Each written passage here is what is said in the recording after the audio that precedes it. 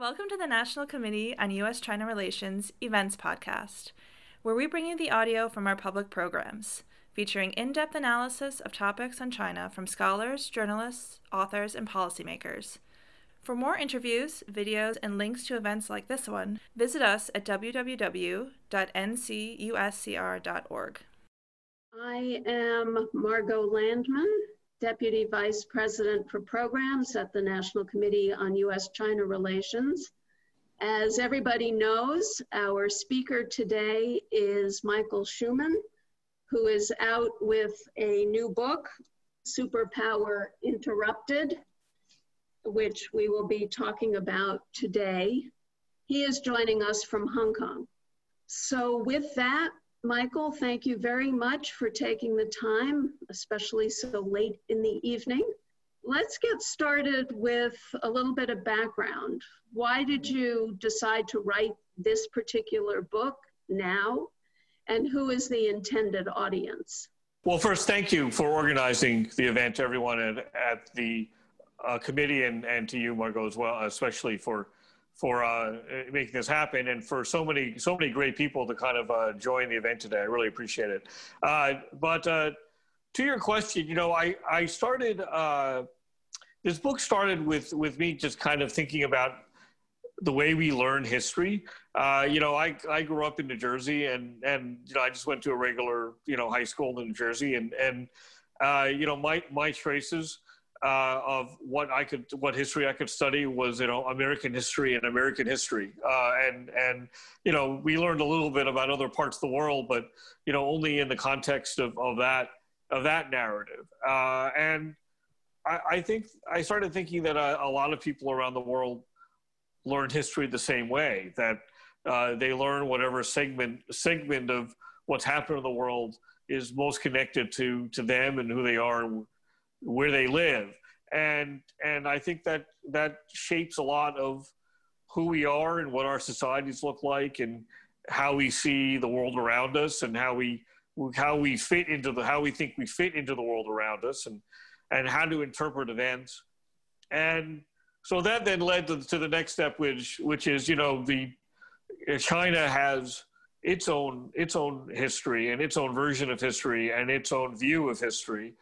And I thought, with everything going on with the rise of China, and of course more with the state of U.S.-China relations and where that's going, and the importance of China to the U.S., the importance of China to the world, the importance of the rise of China to what's going to be happening over the next 100 years, that I thought it would be useful for people who don't know this Chinese history to learn more about it, and to learn the Chinese historical narrative, and to learn more about how, in that historical narrative, how the Chinese have seen world events and how they've seen their role and their society's role in the world over time. And I thought from there it would help us understand China's ambitions today and where China is going.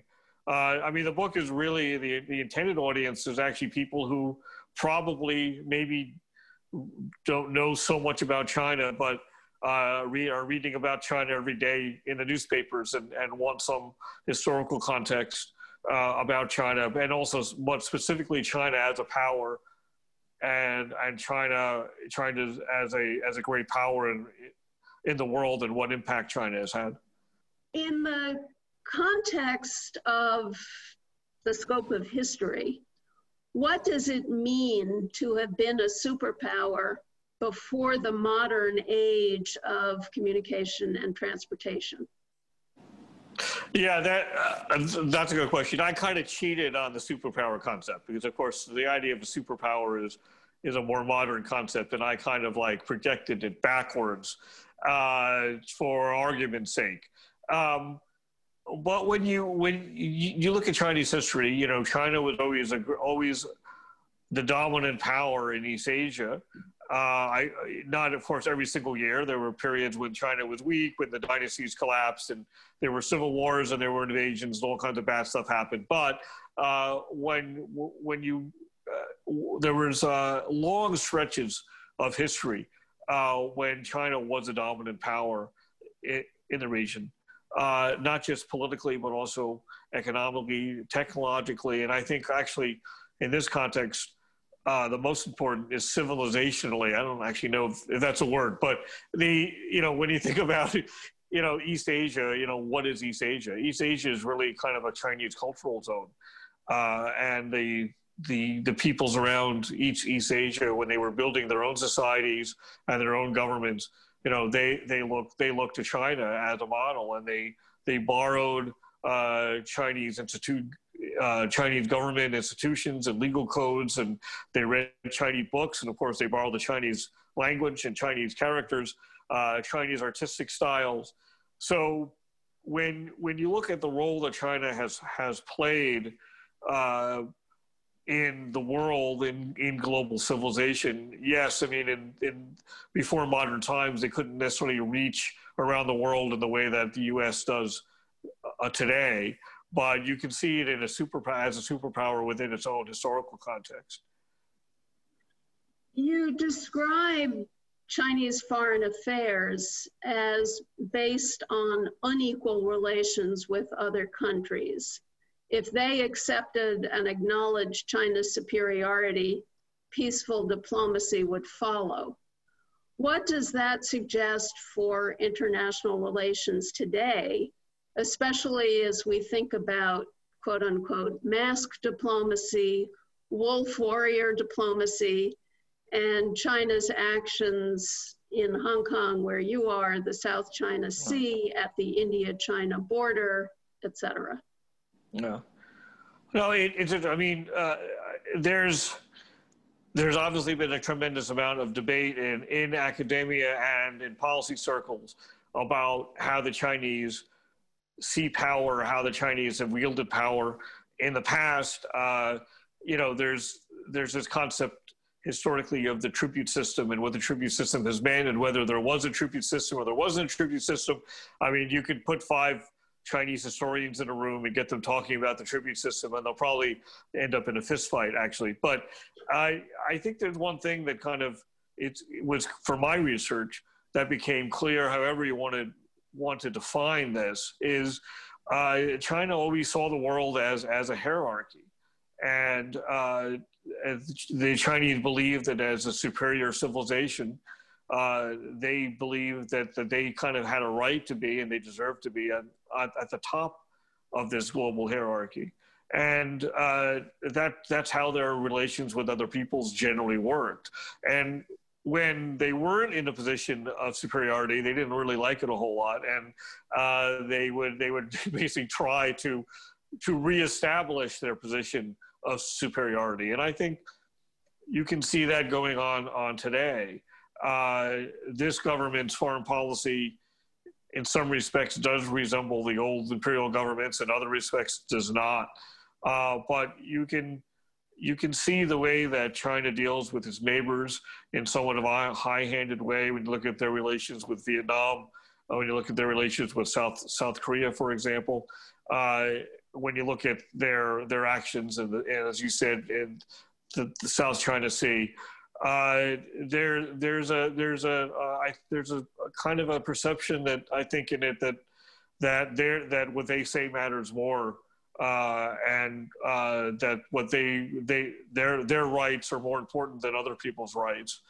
And I think that's kind of a leftover idea from this very, very long imperial history, when China was always dealing with its neighbors from its perspective, from a position of superiority. I mean, in real life, the relations didn't necessarily happen that way. Things maybe were more equal than they actually sounded. But in Chinese political thinking and ideology, and the way the ceremonies worked and the way they thought about themselves versus other countries, that it was always China, and then there was everybody else who was basically seen as a tributary or a vassal. They were people, other peoples were not perceived as equals. And I think you can see that creeping into Chinese modern foreign policy. All right, I will turn to an audience question now. This comes from Eric Druart at Assumption University in Worcester, Massachusetts. Based on what is happening in Hong Kong and China, based on what is happening in Hong Kong and China taking a stronger role over its governance, do you foresee the possibility in the short term of a conflict with Taiwan? Well, that's a big question actually out here right now, because there have been heightened fears that after Hong Kong, that Taiwan is next. I mean, the Taiwan foreign minister has been running around telling everybody just that for about 3-4 months now, and you're seeing China increase military pressure on Taiwan at the moment, and I know that there's some people who follow Taiwan actually much more closely than I do, who seem to have become more alarmed than they would normally. You know, this is as you know, this is an old conflict that's had many kind of scares, and there's saber rattling sometimes, and so the question is, when do you really push the panic button? You know, and there's other people who feel that what you see happening with China and Taiwan is part of a longer term strategy on the part of Beijing to just continue to turn up the pressure on Taiwan in every way that it can, to kind of undermine confidence in the government in Taiwan.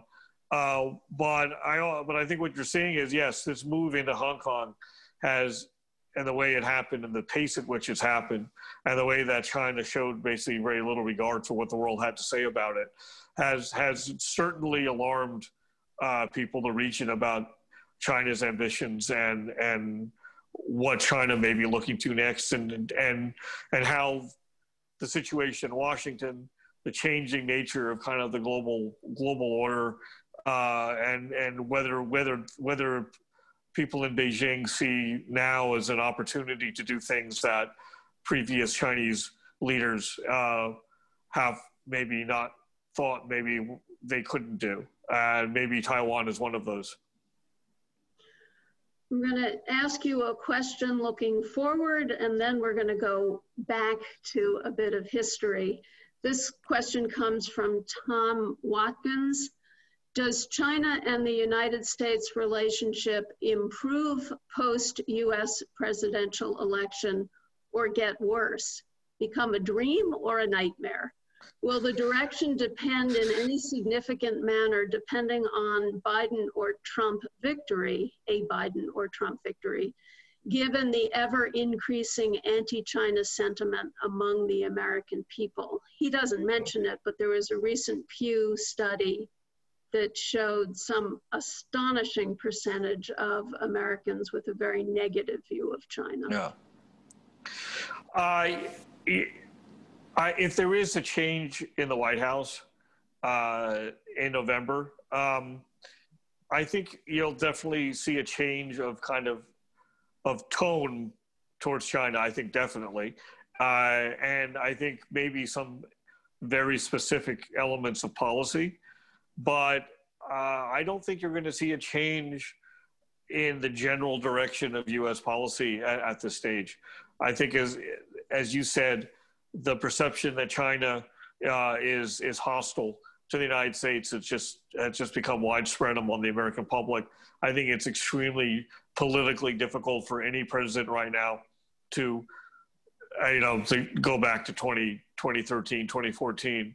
But beyond that, when you look at also what's going on within the political establishment, I mean, it's remarkable how few friends China has in Washington these days on any side of the political spectrum. I mean, I think China may be the only bipartisan issue right now, and everyone agrees that there needs to be a tougher line on China. And in some ways, I think the Democrats could potentially be tougher. Trump does a lot of stuff that sounds tough and annoys Beijing, but doesn't have much actual impact on what's going on. And I think what you can see is China's actually become more assertive and more aggressive over the course of the Trump presidency, not less so, and seemingly less willing to make accommodations to the United States or really anybody else. And so in some ways, I think a Biden presidency that I think will return to a more traditional American foreign policy where you're working through allies, working through institutions. I actually think that that's potentially much, much more dangerous to China and kind of in a real power sense. If the Chinese can't play off the Europeans and Americans and Japanese and so on, or in the way that they are right now, and there's a little bit more uniform, consensus among the major democracies as to how to approach China, I think that actually potentially, from Beijing's standpoint, much scarier than anything the Trump administration is doing. I'm going to hold off on going back in time, because I think that leads very nicely to Sabina Knight's question. She's a professor of Chinese and comparative literature at Smith College, and she submitted a quite long question that I'm not going to read in full, but the gist of it is, how does an American in this time of very anti-Chinese sentiment present a sympathetic interpretation, these are her words, sympathetic interpretation of Chinese worldviews without seeming like a China apologist? Well, yeah, I mean, as Professor Knight said, I mean, the public is so polarized on this issue. I mean, one day on Twitter, I'm getting attacked as a traitor to the United States and, a Communist Party stooge. And then the next day I'm getting attacked by Chinese nationalists as being basically, a racist and anti-China. So, so you must be doing something right. Maybe that's the way of looking at it, that I'm striking a balance and everyone's angry at me. Yes, I get that's true. But it's a very difficult issue. I mean, I feel that even being involved, as a lot of us are, in China studies seems to make you suspect in the eyes of the public, that somehow you can, you're somehow being traitorous to the United States. I think the way that maybe one way of doing it is just making sure that everything is put into proper historical context. And what this gets at one of the issues I dealt with in writing this book, because it's kind of like, well, when you want to present the Chinese view, what is a Chinese view exactly, right? And there's two problems with it, because the first is that history and events are constantly being reinterpreted, and history is always being rewritten and understood differently and interpreted differently and reinterpreted some more. So then, what exactly the Chinese view? And what I didn't want to do is, I didn't want to do, let's say, a Communist Party history of the world. The Communist Party likes to equate itself with China, but that's not necessarily really the case. And a Communist Party history of the world, or even of China, brings in all kinds of distortions that are very, very difficult to deal with. So, and then of course, the second aspect of it is, what is Chinese? Because obviously the Chinese of today are not like the Chinese of 1,000 years ago, not even 500, 200 years ago. Society changes, and what the word Chinese means, of course, has changed as well. So, so what is a Chinese view? So, I mean, what I decided to do in my book, and it's obviously not an imperfect solution, was to go back through time and see what people who associated themselves with Chinese civilization, Chinese, were writing about themselves versus other people, were writing about China in the world, writing about foreign affairs at the time of the events that they were living through, or as close as possible. And so you're getting almost like a contemporary Chinese view as to what was going on and what their views were. And from there, when you trace this over time, then you could start to cut some ideas, some consistencies, some ideas that kept coming up again and again, where you can get the idea what is a Chinese view. So for me, I think one of the ways of taking this out of the current political rhetoric and heated nature of this argument and debate is that when you're talking about China, it's to try the best that we can to kind of place this into the historical context in which things are happening, and address this idea that maybe these views have changed over time, and how this current government may or may not share those views in the past. And I don't think this has to be sympathetic or unsympathetic. I think it can just be, basically historical analysis, as it is. Okay, let's go back to the 19th century. We have two somewhat related questions. One is from Stephen Thomas at the University of Colorado in Denver, who asks, what role did racism play in China's 19th century interactions with the Western powers? And Helena Kalenda of the Henry Luce Foundation says, how does the quote unquote century of humiliation intersect with China's perception of its superiority as you describe it? Yeah. I will start with the second one. It's it because I called my book Superpower Interrupted because I felt that China's confrontation with the West, starting roughly 200 years ago, was different than the other confrontations that it had with outsiders over time. And I think what made a difference was basically how thoroughly the pillars of Chinese power were knocked away by the West, right? I mean, China has lost many battles to many people militarily. It has been at periods where it was in political chaos. So what made the confrontation with the West different? Well, you had that, but you also had China facing a civilizational challenge where it ran into a group of people who actually thought their civilization was superior and China was backward. And this was, I think, something new in Chinese history.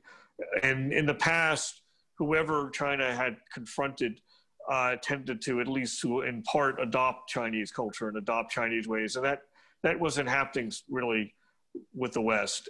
And this, to a certain extent, created a civilizational crisis where the Chinese began to look around and say, well, why are we so weak and the Western powers are so strong? And they decided that it was basically Chinese civilization was the problem, and they needed to adopt certain aspects of the West, from representative government, law, philosophy, economic organization. I don't think the Chinese have borrowed so much from the outside world in such a concentrated period of time. So, that I think that's why this period of that century of humiliation was so incredibly jarring. But I think what you're finding today, and you'll see this again in Chinese history again and again, whenever China has gone through an awful period, and they managed to rebuild their power, which they've done many times in the past. One of the remarkable features of Chinese history is how often they've rebuilt themselves into a major power. And you see that going on today.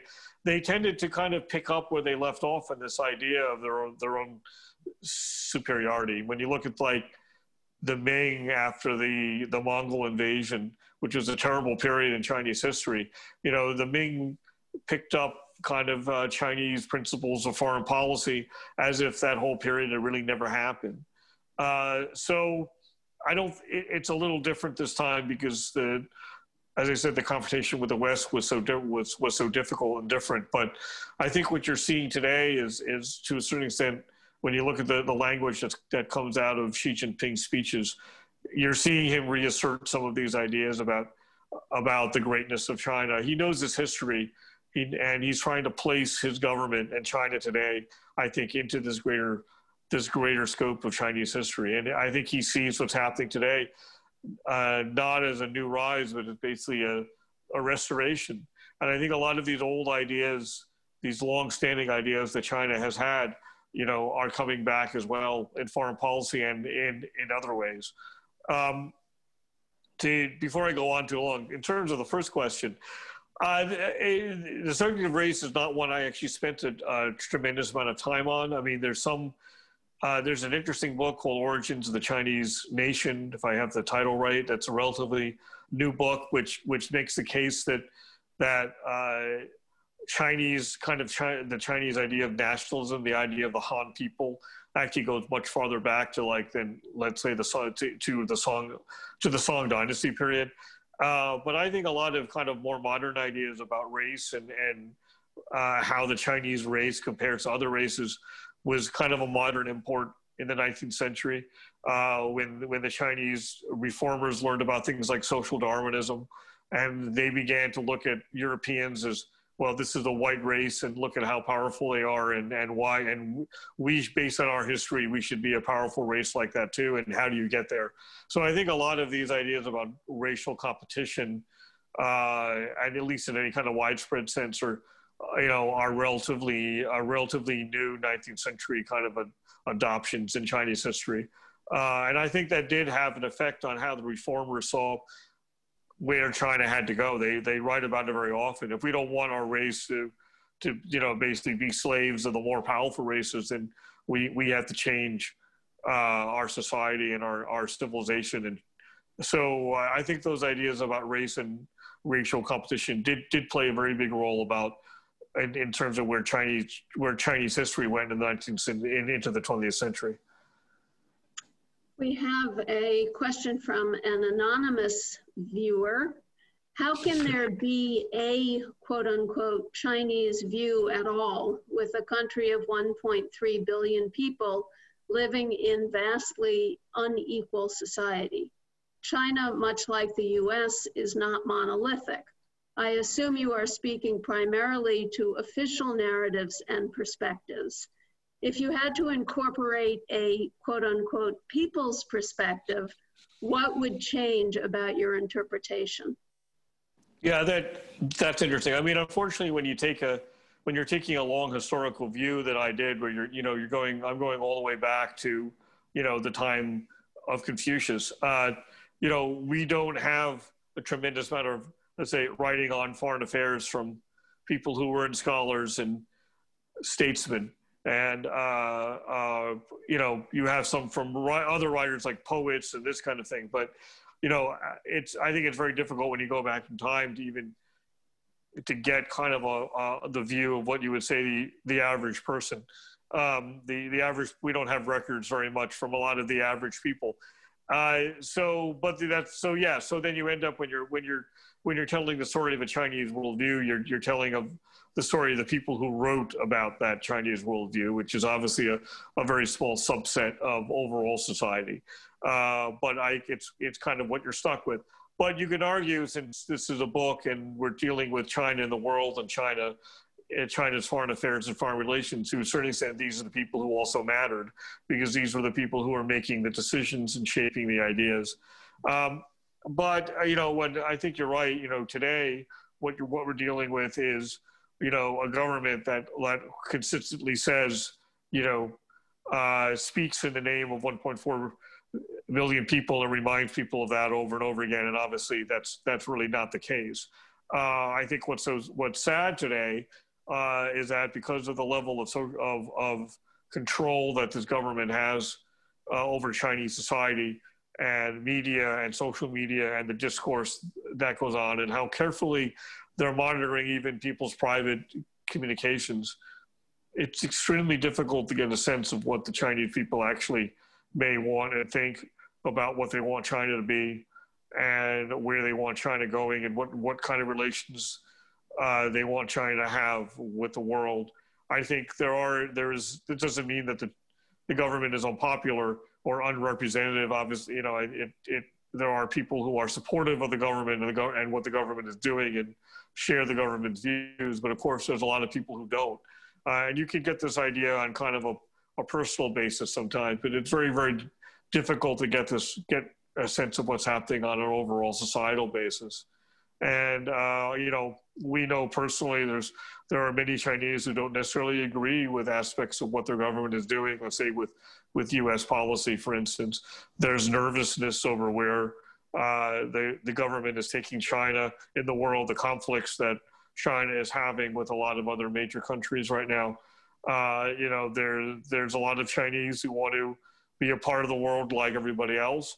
And I think they're worried that their opportunities will become narrowed as this proceeds. So, but unfortunately, with the nature of the government, it's not like there's independent polls that Margot just mentioned a Pew Research Center poll where you can get an idea about what Americans are thinking on things. There are some polls that are done in China, but if you think that the average Chinese who's going to be talking to some random person is going to give you an honest opinion of their own government, I don't think you're really getting. I don't think there's any way of getting a very good picture overall about what the Chinese people are thinking right now. We have a follow-up question on that from Dan Viederman. He asks, what evidence is there about how or whether attitudes about the U.S. have changed recently among different Chinese population groups?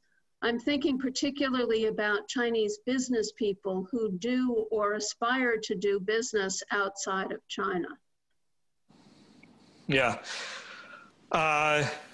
It's a good question, and I wish I had a better answer.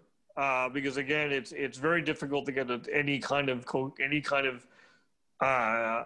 statistically significant view on what people are thinking. But you can, to a certain extent, you could see based on how people are behaving. Chinese are still the largest foreign buyers of American residential real estate. They have been that way for 8 consecutive years. You don't see, for example, a significant decrease in the number of Chinese going to study in the United States and wanting to study in the U.S.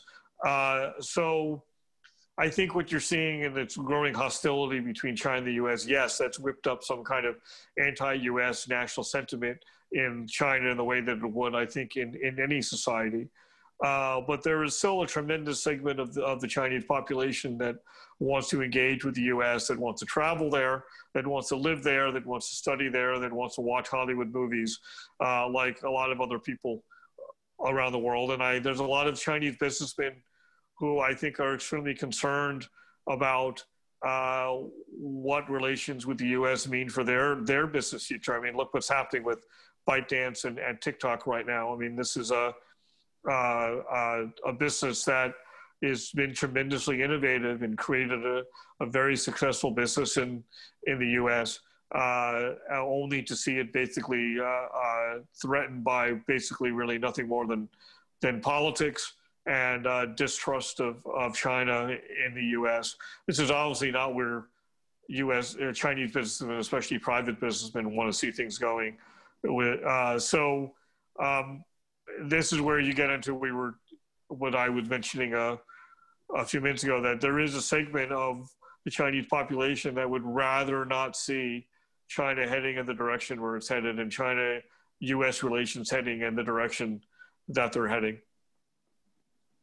You mentioned just now Hollywood, and I'm sure that you've seen some of the furor around Mulan and its filming in Xinjiang.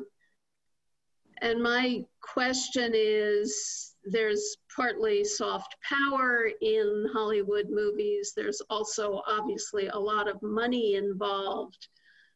What's your view of what Disney and other Hollywood movie producers are doing to make sure that they have access to the Chinese market? Well, I think what you're seeing is symbolic of a bigger issue that's going on, and that a business cannot go on as normal with the Chinese government becoming more and more moving into more and more into authoritarianism, and the Chinese authoritarianism in the shape that it's taking and business are just not able to mix. And this is what's happening to TikTok and Huawei. Why don't we trust TikTok and Huawei? It actually doesn't have to do with these companies themselves. It has to do with the fact that we don't trust the Chinese state. And we don't trust the Chinese state because they're becoming more oppressive at home. And they're promoting authoritarian ideals more and more outside the country. And it's the same thing what happened with the NBA, for instance, as well. So you're seeing more and more companies getting dragged into these issues, and of course, movies and Hollywood. This is just this has always been a minefield, and now there's just a lot more mines in the minefield. I think it's basically more or less impossible for Hollywood studios to attempt to make another Mulan at this stage, to make a film that's about China, that to a great degree targeted for Chinese, because on the one hand, it opens you up to all kinds of criticism that you're seeing right now in the United States. And then it's extremely difficult on the other end to please the Chinese government, whatever you do. There's been a lot of criticism of Mulan, in China as well. So I think for me, if I'm a Hollywood studio executive, which I'm not, but the way I'm thinking about this is, I'll stick to my Marvel superhero movies and my Star Wars movies and my James Bond movies, and I can make a lot of money off these, and they're not nearly as politically sensitive, and I don't have to. I can make money in China without having to navigate my way through the minefield. That's where I think things are going to go. That's where I think that's the safest route, I think, for Hollywood to go in. Okay. We have a question from Benjamin Deese. He says, you mentioned how difficult it is to be a China expert in the United States now because multiple agencies, I think he means government agencies, view knowledgeable scholars/practitioners with suspicion. How can current China studies students and young professionals document themselves now to counter this suspicion in the future? I am concerned our government will lack China expertise if agencies continue to broadly classify qualified individuals as compromised. Yeah, well, I don't know how much that is a permanent function of U.S. government and the policy-making establishment. Because when you look at what's going on with the Trump administration, they have a disdain for expertise more or less across the board. I mean, you're seeing it right now with the pandemic. You're seeing it on climate. So, there's a long list. So I'm not sure if there's a change of administration that this is something that is going to be as big a worry as it is now. And look, I think the Trump administration's, disdain for expertise is showing up in their China policy. There's a couple people that are involved in their China policy that I think kind of generally know their stuff, but you can see in a lot of things that they do and say, and some of the steps that they've taken, that they don't really understand modern China. They talk about China's economy as if it's basically 1992. They don't have an understanding of the U.S.-China business relationship and trade relationship. They very little understanding of I think China's recent history and what kind of ambitions that China has. And I think that's very, very clear in the policies that they've been devising, and it's and I think that's the reason why you're seeing such poor outcomes of this policy. So I'm hopeful if there's a change of administration that the new State Department and the new White House will start to listen a little bit more carefully to people with greater experience in China. Let us hope. Austin Voles of Avenues Beijing has a question about technology. Many of the modern tech leaders are based in the West, Bill Gates, Steve Jobs, Elon Musk, but China's history is full of important discoveries such as movable type, gunpowder, and the compass. Are there modern day examples of technology leadership that are overlooked in the West? How does China think about its history and future role in technology leadership? Well, I think it's very clear that the Chinese leadership realizes that in order to be a great power, they need to be a technological leader. And, a lot of when you look at China historically, China was always for large stretches of time was one of the largest economies in the world, and was an engine of global trade. Going back to the old days of the Silk Road, there's more and more research being done about how far back the nature of kind of a global economy actually stretches in history. And China was an engine of world trade long before kind of the Portuguese made their way around Africa into the Indian Ocean. A lot of that was because they made stuff that no one else knew how to make or didn't make as well. Most notably, porcelain, of course, is one. Silk is another. So I think the Chinese government realizes that if they're going to continue to play an important role in the global economy, that they need to become more advanced technologically. The question is, can they get there? You're seeing some innovation. This isn't to say the Chinese can't innovate. They most certainly can innovate. And they're showing that. We're talking about TikTok. There are some things, for example, that Tencent and Alibaba have done that are very, very inventive. Having said that, though, this is really stuff to a certain extent that's on the margins. I mean, the Chinese haven't had a breakthrough. They make a lot of really nice mobile phones, but they didn't create the iPhone. A lot of Chinese internet giants are more or less local copies of what's gone on in the U.S. Actually, a friend of mine the other day noted that 40 years into Japan's post-war economic rise, they had a large number of major global brands with a lot of very inventive products that were being bought all over the world. China is 40 years into its post-war economic development, and it's very hard to name one actually like that. So this is a whole different discussion about why that is. Some of it is just because China is catching up and is still in catch-up stage, and it's hard to catch up. This stuff isn't easy. Chips aren't easy. Advanced technology isn't easy, that's why very few emerging economies have managed to become technological powers in modern times. So China has a lot of hurdles ahead. We can talk about whether the nature of Chinese society, where you don't have free flow of information, academic freedom, and is that the most conducive environment for the kind of breakthrough innovation that China actually needs?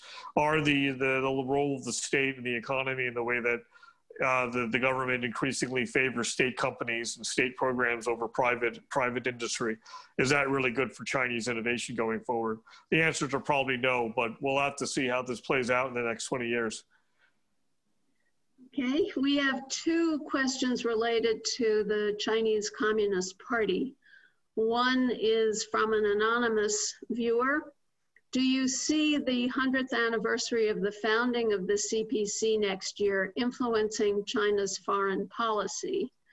And the other from the Journal Square Community Association, so I think a fellow New Jerseyan for you, Michael.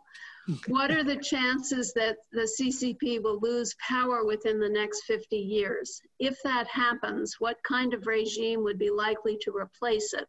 A military dictatorship, a democracy? The second question is an unanswerable question. I'd love to know where the Chinese Communist Party will be in 50 years. Right now, there's really not a lot of signs of change. I mean, the party has an amazing grip on what happens in China. That doesn't mean everybody loves the party, and that doesn't mean that the Chinese people, all the Chinese people like it that way. But at the same time, it's very difficult at the moment to see any kind of movement to change that taking shape. In terms of the first question, I don't know about the anniversary specifically having an impact on foreign policy, but I think what is what is having an impact on foreign policy is a way that the party is increasingly selling itself as the ultimate defender of China. The message that you hear from Xi Jinping and from state media relentlessly is that the party is going to make China great again, and the party is going to defend the Chinese nation and the Chinese interests, and the party is never going to allow China to be bullied and humiliated again. And so when you've set up a tremendous amount of your domestic political message as we will stand up for the Chinese people at all times, and what happened, in the Opium War is never going to happen again. To a certain extent, that puts you in something of a box where it limits your ability to negotiate with other powers. It limits your flexibility in policy. It makes it extremely difficult to make concessions, let's say, on trade to the United States. It makes it difficult to stand back from positions that have been taken. And I think you're seeing that in a government that's becoming increasingly strident in its foreign policy and increasingly entrenched and stubborn in its foreign policy. And if they're more aware and they're looking what's going on around them, they're not winning friends and influencing people right now. And I think that's mainly a function of domestic politics and the way the party markets itself internally to its own people, that paralyzes itself on the world stage. We have two related questions. One comes from Larry Sullivan, a retired professor from Adelphi University. He says, traditionally, China opposed the use of force to expand the empire, though there were some notable exceptions. Is that still the dominant view today at political and popular levels? And then somebody named Jan Wan, a law student at George Washington University, says, you argue in your book, the question became not if China could reclaim its former dominant position in the world, but when it would do so. What would a world dominated by China look like? What position would Western civilization be in? Okay, so those are small questions that I'll try to tackle in the next 2 minutes. The view that China has generally opposed force is very, I think, widely held among Chinese. I know I get tweets all the time from Chinese saying that China's always been a peaceful power and China never invaded anybody and this kind of thing. So I think that's definitely part of the way that I think a lot of the Chinese perceive themselves and their own history. And I know why, looking back, people think that there's an element of truth in that. When I was first doing research on this book and thinking about this, I also my first conclusion was that the periods in which China was expansionist in a military sense were actually relatively few and generally short. But recently I've changed my thinking on this, actually, and I'm feeling that China actually traditionally has not been a peaceful power and used its military advantage when it was able to. When you look at when the dynasties were strong enough, they tended to be expansionists and they tended to be militaristic. When you look at the former Han Dynasty, you look at the early emperors of the Tang Dynasty, the early Song wanted to expand militarily, but just didn't do a very good job of it. Perhaps the Ming are probably the most isolationist in this sense, but even they went through a period in the early 15th century, when they invaded Vietnam, for instance. And then, of course, you have the Qing, or they weren't Chinese, but they were greatly expansionist. And when the Chinese took over the empire from the Qing, they didn't renounce these conquests. They now consider them to be part of a key part of modern China. So, and after these conquests were made, it's not that new emperors came in and renounced them. They tried to hold on to the areas that they conquered, and in some cases they were able to. I mean, for example, when the Han took control of most of southeastern China, it stayed part of China after that. So my view has changed on this, and I think there's a case to be made that China will use military force when it is able to. That sounds a bit ominous. Well, in terms of the second question,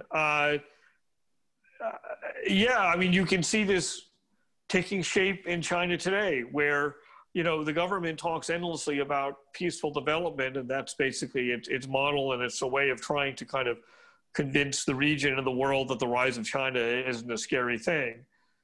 But then if they're really into peaceful development, why are they militarizing the South China Sea? Why are they having a confrontation on the Indian border right now? Why are they going through a massive naval expansion? One of the biggest naval expansions in modern history. Why are they sending jets closer and closer to Taiwan? So if they want to appear as a peaceful power that's not interested in using force, then you think that they'd be taking a different policy on the ground. So I think what you're seeing is a disconnect between China's perception of itself as a power and China's reality, the reality of the way China has used power. China would not be the first country or society that had this disconnect. I think the U.S. has something of that disconnect as well. I'm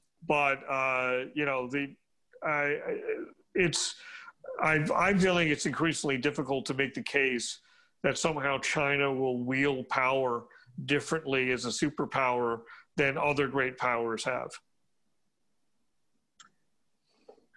We have a question that's relevant to where you are seated right now from Frank Ma. He asks, what are your views on the future of Hong Kong? Can it remain a global financial center? What are the chances of universal suffrage in Hong Kong? In terms of the Hong Kong economy, I'm doing some work on that right now. I mean, I think there's a general perception that things are going to change, that you're heading towards an environment where you're not going to have the free flow of information and probably the rule of law that you've had that has made Hong Kong a successful financial capital. I know there are some people in the finance industry who will disagree with that, who believe that somehow this national security law and the way Beijing is going to use it can somehow be segmented off from more commercial aspects of law and information. I'm of the view that there's no such thing as free speech but there are people here who think that that's going to happen, and that the Hong Kong can continue on as a finance center as it is. Of course, American banks operate on the mainland and places like Moscow, so it's not that they're immune to more authoritarian environments either, if there's money to be made. Having said that, I think the direction of Hong Kong is going economically is going to be a continuation of where things have been heading since the early 1980s, since the factories moved out of here and landed in Shenzhen. And that's becoming increasingly integrated with the mainland. And that is the obvious government policy with this Greater Bay Area initiative, which has given Hong Kong companies kind of special incentives to invest in the immediate region. So I think what you're looking, I think you're going to see the Hong Kong finance sector increasingly dominated by Chinese companies. And that's been happening for the last 15, 20 years. So, people here are calling it mainlandization. Is that good? Is that bad? Does that mean Hong Kong can continue to be the rich city that it is? Will it see a decrease in its income and its stature? That's it's not necessarily automatic that because you're changing and you're becoming more China-centric doesn't necessarily mean it's necessarily bad for growth or people's livelihoods. But I think it definitely means the role of Hong Kong in the world that we've seen is going to shift. We have a response or a reaction to your comments about China's militarization. An anonymous attendee wrote in, "You can still be a peaceful country by building up military might for protection. It does not mean China is not peaceful. China has not started any battles or instigated anything." Well, I think you should ask the Vietnamese that, and the Koreans, and the Tibetans, and a lot of other people in the region. I'm not talking about ancient history in the Tang Dynasty. I'm talking about what happened since the Communist Party has taken power. Yes, the Chinese have not used military force in any significant way since the reform era started in the 1980s, but they did when they first took power, and they were up until it was 1979 when China was at war with Vietnam, and that's relatively recent. I would hope that China is a peaceful power, and I would hope that they're building up their military for entirely peaceful purposes, and that would be very nice. But I think the history and even in modern times gives us reason to be concerned that a China that is increasing its military capabilities very rapidly and spending a lot of money on that military may at some point be tempted to use it in the region. All right, we have unfortunately come to the end of our time. Michael, thank you very much for staying up so late to talk with us. Thanks to our audience, and thank you to the National Committee staff members who are working behind the scenes to make this webinar possible. For more interviews, videos, and links to events like this one, visit us at www.ncuscr.org.